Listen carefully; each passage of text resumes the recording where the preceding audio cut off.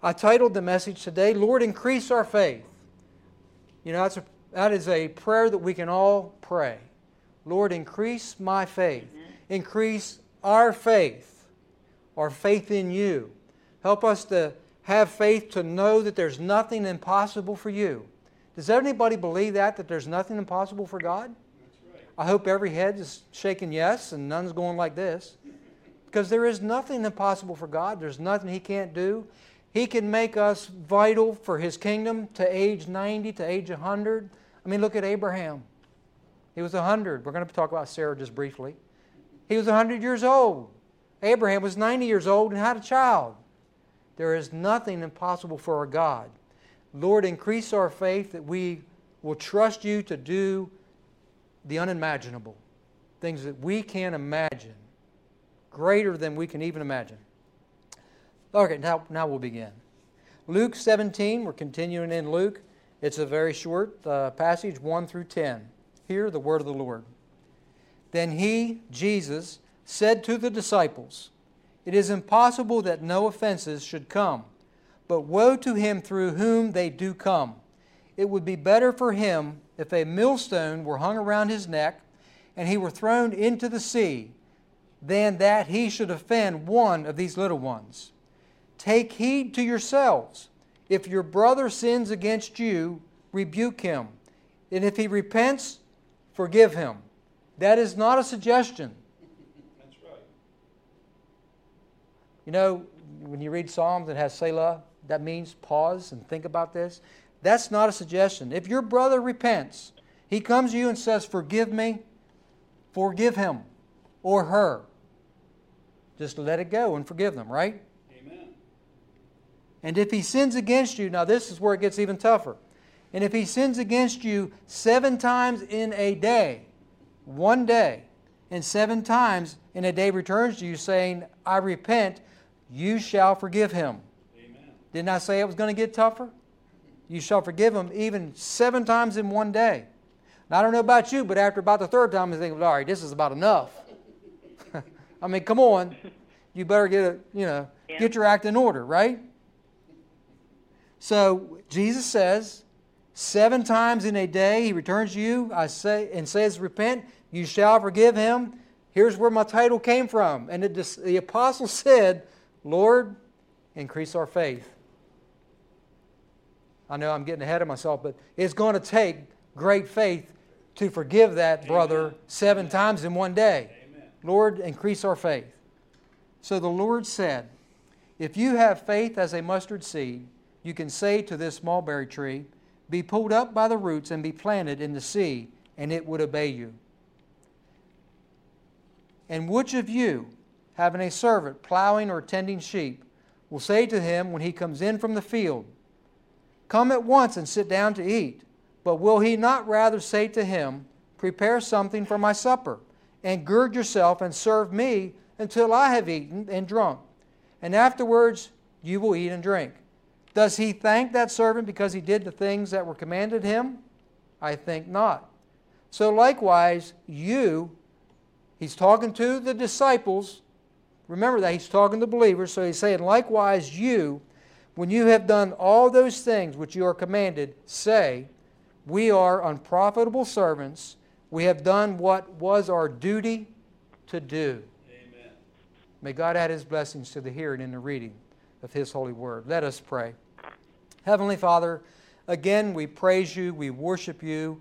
We thank You for Your word. And Father, I just pray that Your word would penetrate deep into our hearts, that it would take root in our hearts, and it would guide and direct everything that we do in our lives. And Father, I pray that every word spoken today would bring glory and honor to Your kingdom, that would help us to grow in our relationship with You, and Lord, help us to help others grow in their relationship with You. Father, that's what it's all about, us growing and helping others grow in our relationship with You, and I pray that every word spoken would be used for that, for Your glory and bring the glory of Your kingdom. For You are faithful, Father, and I pray that You would help us by the power of Your Spirit to have faith in You and trust and increase our faith, Lord, as we go forth today. In Jesus' name, amen.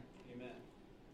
You know, as you read through these 10 verses, it almost seems like they're not really connected in a great way. You know, it talks about that no offenses would come. Then it talks about forgiving a brother, if he comes even 7 times in a day. Then verse 7 is kind of like, and which of you having a servant? And it's kind of like, how are they connected? You know, having a servant is plowing the field, tending the sheep. Are you going to thank him? No. Get busy. Get my dinner ready, right? So you wonder, how are these connected? But you break these down, they have important lessons for us in how to live our Christian lives. And I truly believe myself that every word spoken by Jesus Christ and penned by the authors, the disciples, and those who wrote the Scriptures is good and valuable for teaching us and helping us to know how we live, how we should live as His sons and daughters. Amen. So whether it all connects and makes a good sense as we read it, it's all valuable. It's all very important. So the lessons that we will learn in today's passage is the lesson about temptation, of course, offenses, same thing, about forgiveness, about faith, and about unworthiness. That we should say we are an unworthy servant. So let's begin with temptation. The New King James Version said to us that it is impossible that no offenses should come, but woe to him through whom they do come. Some Bible versions, as I already said, will use temptation there. So it's impossible that no temptation should come. You know, the implication is twofold here. Jesus knows that we live in a fallen world. Right. He knows that. And He knows that men have a tendency to sin. Is that right? Amen. You know, Paul says, that which I will to do, I do not do. That which I will not to do, I do. So even Paul struggled with it, right? It's impossible that no offenses, no temptations, no sins would come. We have all sinned, right? Has anybody here not sinned? All right, for those that may be listening or watching, no hands went up. Because we all have sinned and fall short of the glory of God, right? And there is a very good chance that we will probably sin again. That's true. There's probably going to be a chance, a day that comes where we're probably going to sin. And if you think, well, nah, not me, well, then you sure better watch your speed on when you get down the road today. Because it's not you're breaking the law, right? It's the nature of man to sin. Psalm 51:5 says, Behold, I was brought forth in iniquity, and in sin my mother conceived me. You know, we look at the current situation in the United States. I know we love our nation, and there's no other nation I'd rather live in. But we look at all that's going on in our nation. Let's look at the rioting. It bears evidence that sin will happen. And you know, we look at what has caused this rioting. What caused this rioting? A very grievous sin. It really did. It was a very grievous sin that a police officer, someone that is supposed to protect the community, would handcuff a guy, have him pinned to the ground, have his knee on the back of his neck, and hold him down until he suffocates. My friends, that is a grievous sin. Sure. It truly is. And just as grievous is that 3 other police officers would stand right there and watch it happen. I just don't quite understand how they could do that. Why did they not go over there and knock him off of that guy? So you might be mad at me now, but you're going to be thanking me in a while. Why didn't they do that? I don't know. I can't answer that. We can't answer that. I don't know why. But friends, it was a sinful thing that he did. He murdered that guy. There's no other way around it. He murdered that guy. He was unarmed and handcuffed. Was he high? I don't know. But if he was high, who cares? Let him get up and run away. You don't kill the guy. It was a grievous sin. So I believe, and you may not agree with me, but I believe that the peaceful protests that are happening around the nation, they are warranted because of this. I believe that the people have to have a way to express the need for justice to be served. They have to have a way to express their concerns for the treatment of minorities. I believe that. You may not agree, but I believe it's okay to protest. You know, but for those that are rioting, I separate them into two different groups. You have the protesters, you have the rioters. The rioters are doing wrong. They're bursting into businesses, they're burning them down, they're looting, they're stealing from them. People are getting hurt. There are some that are slamming their vehicles into police cars trying to cause harm. Now, I don't know about you, but I was always taught that two wrongs don't make a right. That's true. And I understand maybe they don't know any other way to express their anger. But two wrongs, my friends, don't make a right.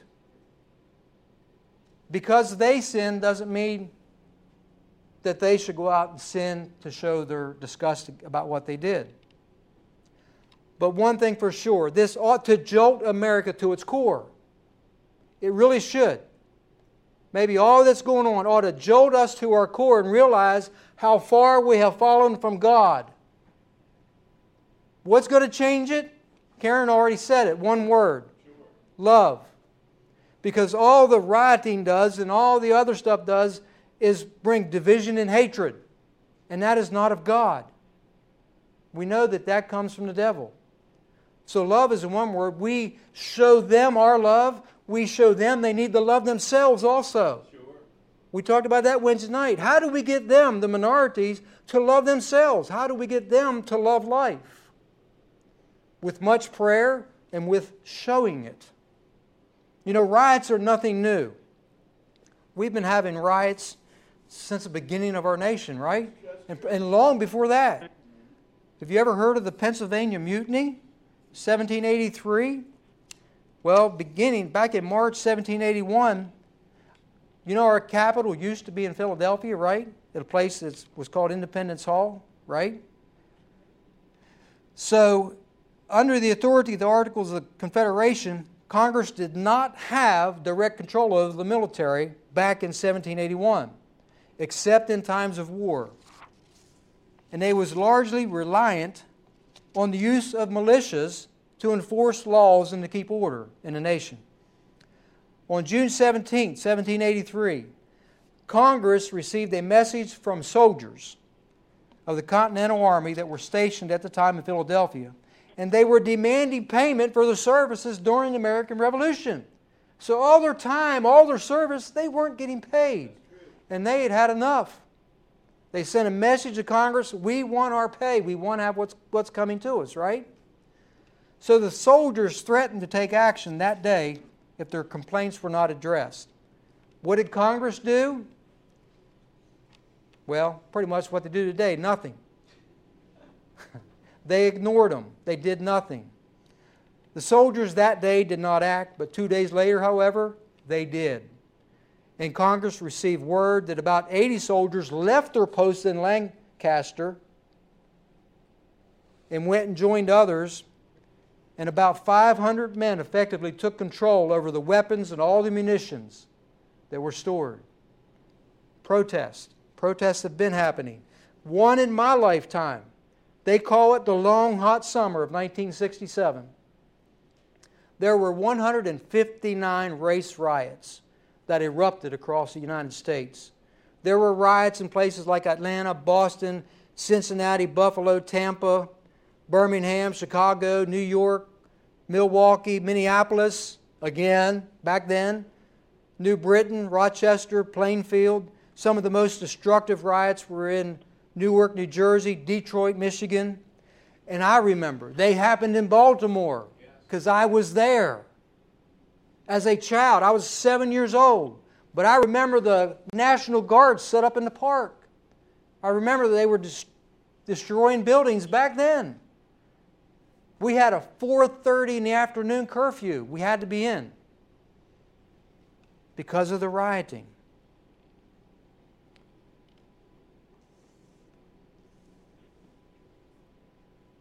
Back then, what was it caused? What was the cause of this rioting? Abusive policing, poor housing for those that were minorities. While the rioting was happening all across the nation, That was also called the Summer of Love. You had the hippie community. Anybody remember Woodstock and all that? That was all going on. The Vietnam War was going on. We could turn the news on and watch the troop movement around Vietnam.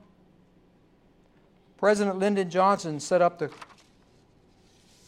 Kerner Commission to investigate the riots. And in 1968, he released a report blaming pervasive societal inequalities on the riots. That's what caused the riots.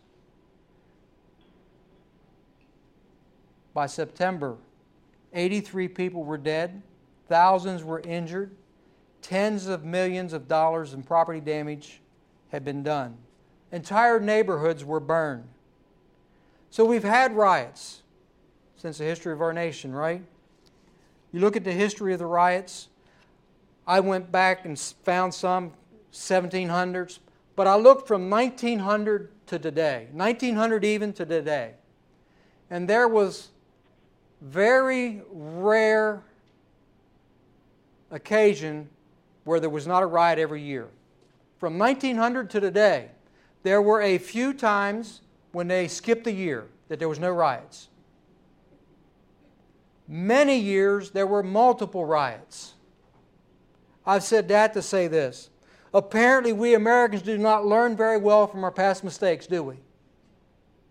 Because when you look at the history from 1900 on, most of them, or I shouldn't say most, but a lot of those were because of race, because of minority. We haven't learned very well, have we? We haven't learned to love our neighbor the way we should, have we? We haven't learned to care for our neighbor. Back to our scripture. Our scripture said, "But woe to him through whom they do come," talking about the offenses and temptations. The Greek meaning of offenses is literally a snare or a trap. Does anyone remember what a trap that you would trap an animal looks like? It has two opposing halves, and a lot of times they have these teeth sticking up on them, and they got a thing that you step on and whack. That trap's got that animal. It's embraced by that trap. It can't get out. Sometimes a wild animal will chew its own leg off to get out of that trap. Won't it?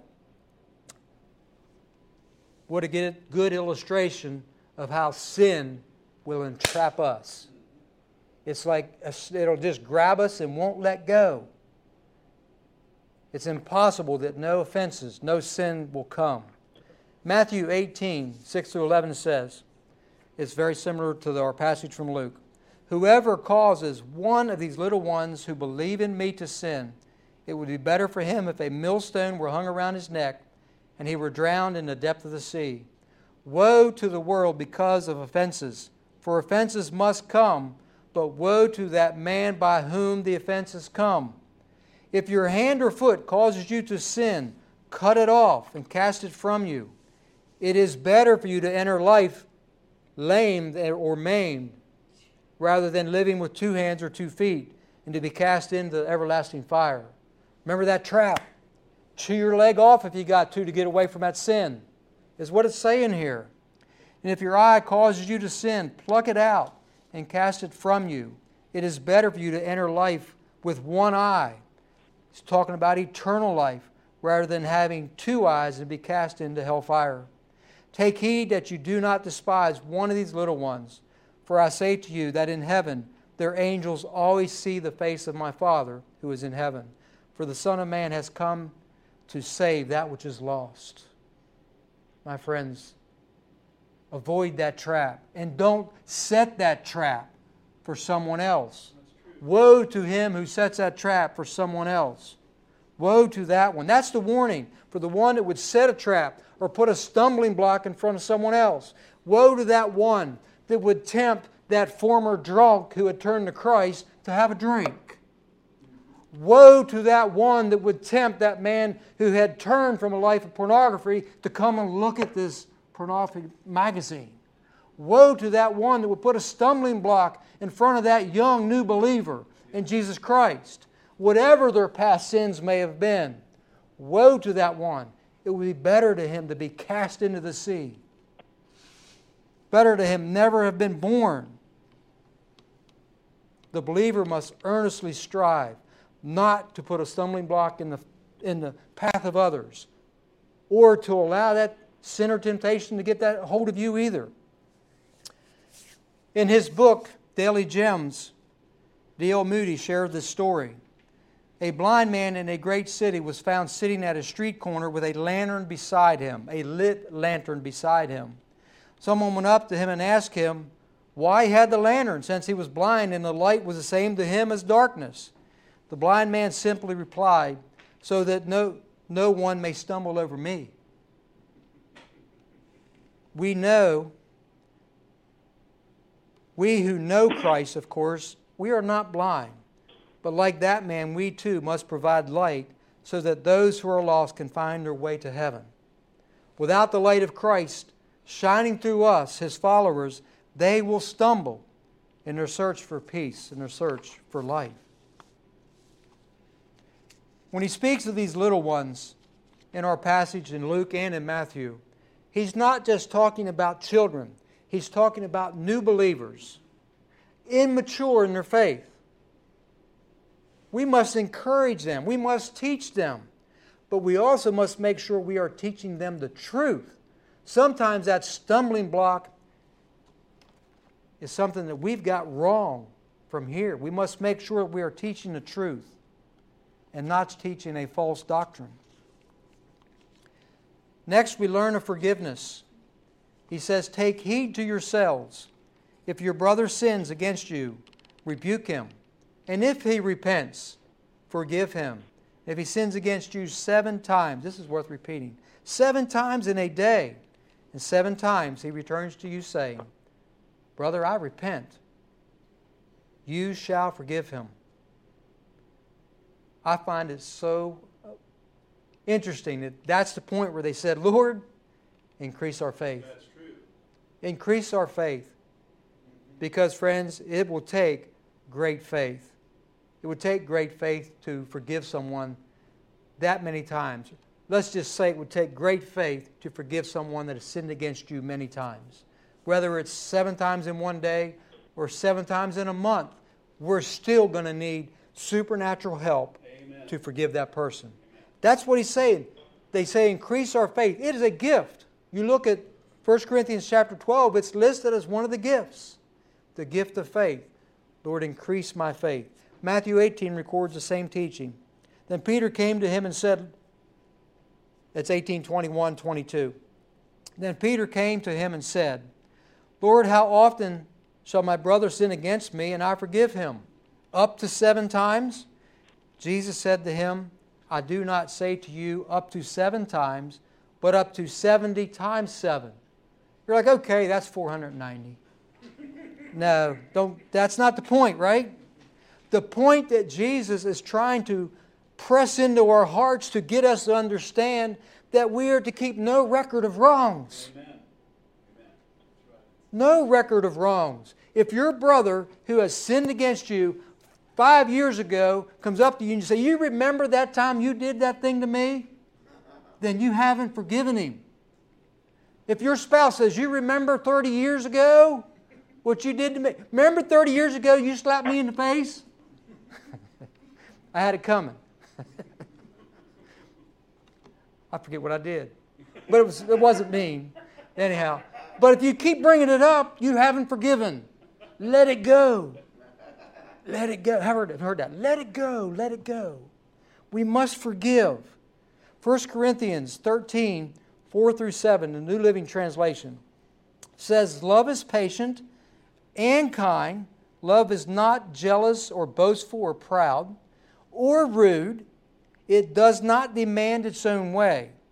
It is not irritable, and it keeps no record of being wronged. That's right. Friends, are we there? Church, are we there? It keeps no record of being wronged. It does not rejoice about iniquity, but rejoices whenever the truth wins out. Love never gives up. It never loses faith. Love never loses faith. Is always hopeful and endures through every circumstance. You know, Pastor Gary was talking about being an evangelist. Dr. John R. Rice, a great evangelist who is now gone to be with the Lord, was asked to conduct a revival meeting at a Baptist church in Woodbine, Texas.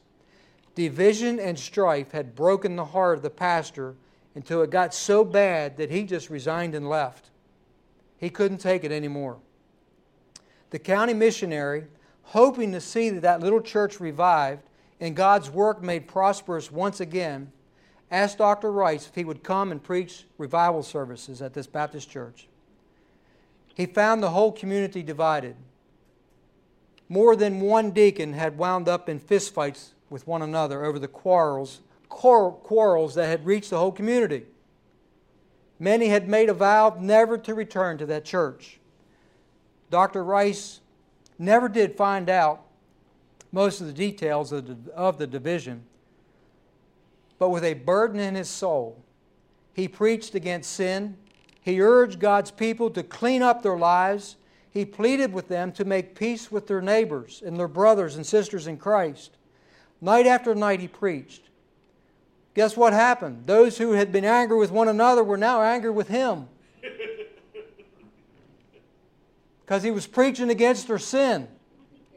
One morning a woman in the community started to make a telephone call to Dr. Rice.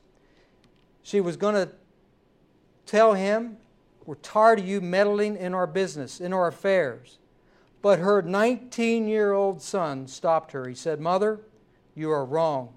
He says, "I have just been out in the woods praying, and I know that Brother Rice is right. If we Christians do not get right with each other, we can never have revival. I, for one, am going to try to get right." His mother didn't make that call. In the next service, Dr. Rice called for a time of testimony. With tears streaming down her face, one woman rose and begged forgiveness of another woman with whom she had quarreled. The other woman swiftly rose and came to meet her. They put their arms around one another and wept in the aisle. Confessions came from all parts of the building. The deep moving of God was upon the people as they began to make restitution and ask for forgiveness and seek Christ's fellowship once again. That afternoon, the news went like wildfire through the community, and that night, the little church building was crowded. People came to the church who had made vows that they would never come again. From the very beginning of the service, the Holy Spirit was there. Dr. Rice preached the gospel, and at the invitation, men and women accepted Christ as their Savior with tears streaming down their face. Dozens of people were saved. Hundreds of Christians were revived. And people came from miles to fill that little church for the rest of the meetings, which lasted for 4 weeks. Forgive. Forgive. Forgive. The Lord commands not to put a stumbling block and to forgive. To forgive to the degree that we keep no record of a wrong. That, my friends, is a high calling. How can we do this? How? We do what the apostles did. We say, "Lord, increase our faith. Lord, increase my faith. Help me to forgive as you forgave." You want a high calling? There it is. Help me to forgive as you forgive. Faith. You know, there are many times as we read through the Gospels that it seems like the disciples kind of missed Jesus' point. Didn't quite understand what he was talking about. But they're very perceptive here. They recognize the great faith in God that is needed to get along with people. Amen. The great faith that is needed to be able to forgive in a non-offending way, right? Without an extraordinary degree of faith, we would never be able to forgive someone. We've got to have great faith. If you have faith as a mustard seed, faith as a mustard seed. According to Geddenhayes, the root of a mulberry tree, which Jesus said, if you have the faith of a mustard seed, you could say to that mulberry tree, be pulled up by the roots and planted in the sea. A mulberry tree is said to be extraordinarily strong It was thought that the tree could stay rooted for 600 years. What an amazing root system, right? Lord, help my faith to be like the mulberry tree. Deep rooted, could last for years and years and years, 600 years. You know, I don't want the faith of an old pine tree that just grows out close to the top of the ground and a good strong wind can blow it over. Let my faith be strong like a mulberry tree, right? That we may be able to forgive, that we may not hold bitterness in our hearts towards our brothers and sisters. But through faith, we will be able to forgive. Lastly, the unworthy servants. You know, there's a servant that comes in from plowing. It says he come in from plowing the fields and tending the sheep. That's hard work. He's going to come in and then he's got to prepare dinner? I mean, wow, what a versatile servant that is. He can plow the fields, tend the sheep, cook the dinners, bake the rolls, probably even make dessert. What a versatile, huh? It's called a wife. It's called a wife. Good one. It's called a wife. They can do it all. They can clean the house, cook the meals, cut the grass. They can do it all, right? A versatile servant. You know, our nature would say to that master, how ungrateful. How ungrateful. I mean, that servant worked hard. Let him enjoy that. Let him come in and sit down. Why don't you serve him? But we know that Jesus did serve them. But the servant knew that that was his duty. That's his duty. We are unprofitable servants. You know, the kind of attitude that Jesus is talking about is not a false humility either. Not one that says, oh, I'm no good for anything. It's one that simply recognizes that what Jesus Christ has done is so great. It's far more than we can ever do for Him. Is it not? It is far more than... How can we repay that? We can't. Thank you, Pastor. We can't. He has secured eternal life for each and every soul that believes in Him. We cannot repay that. He did it out of pure love for us. So what we do for Him should be out of pure, honest gratitude that says, I'm not worthy. I don't expect payment. I'm doing it out of my gratitude for you. It's when we realize what He has done for us that we serve Him, that we serve Him faithfully. What an amazing work of forgiveness that He did for us. Anything we do pales in comparison. So my friends, what we do for Him is our duty. Amen. It is our duty to do that. When our hearts are right with Him, it will be out of duty that we serve Him. We are unworthy servants. We don't deserve what He did for us. While we were yet sinners, He died for us. We didn't deserve it. We still don't deserve it. But we gratefully say, thank you, Lord. Praise you, Lord. Help me, Lord, to serve you with all that I am, all that is within me. Use me. Increase my faith to help me serve you. So as we've talked about faith and that we should cry out, Lord, increase my faith. I said I was going to mention Sarah, so I saved her for the end. You all remember the story of Sarah and Abraham. And Sarah, they longed for a child of their own. And you know that song just said, in my weakness. God waited till her body was so weak and could not, in a natural way, bring forth a child. She had to trust in Him. We know that one time the angel came and Sarah laughed. She laughed because, Lord, you waited till I'm so old that I'm well beyond those years. My friends, that's how the Lord works. In Hebrews 11, verse 11, says, by faith Sarah herself also received strength to conceive seed. And she bore a child when she was past the age. Here is why. Because she judged him faithful who had promised. My friends, I hope you caught that. She judged him faithful. She had enough faith to know that He was faithful to do what He said He could do. So when you say, I am weak, I can't do this, If He's called you, if He's the one you've called to send, put your faith in Him and know that He is faithful to do it. Amen. Increase our faith and increase our faith that He can do, that He is faithful. May our faith just be in His faith, in His faithfulness. That's where Sarah put her faith, in His faithfulness, in His promise. He's promised to be with us, and He will increase our faith when we cry out to Him. Let us pray. Father, again, we thank You. We thank You for Your faithfulness. Father, we know that You can do what You say You're going to do. We know that You will fulfill Your promises. We know that You fulfilled Your promise to redeem the world when You sent Your Son, and we thank You for that.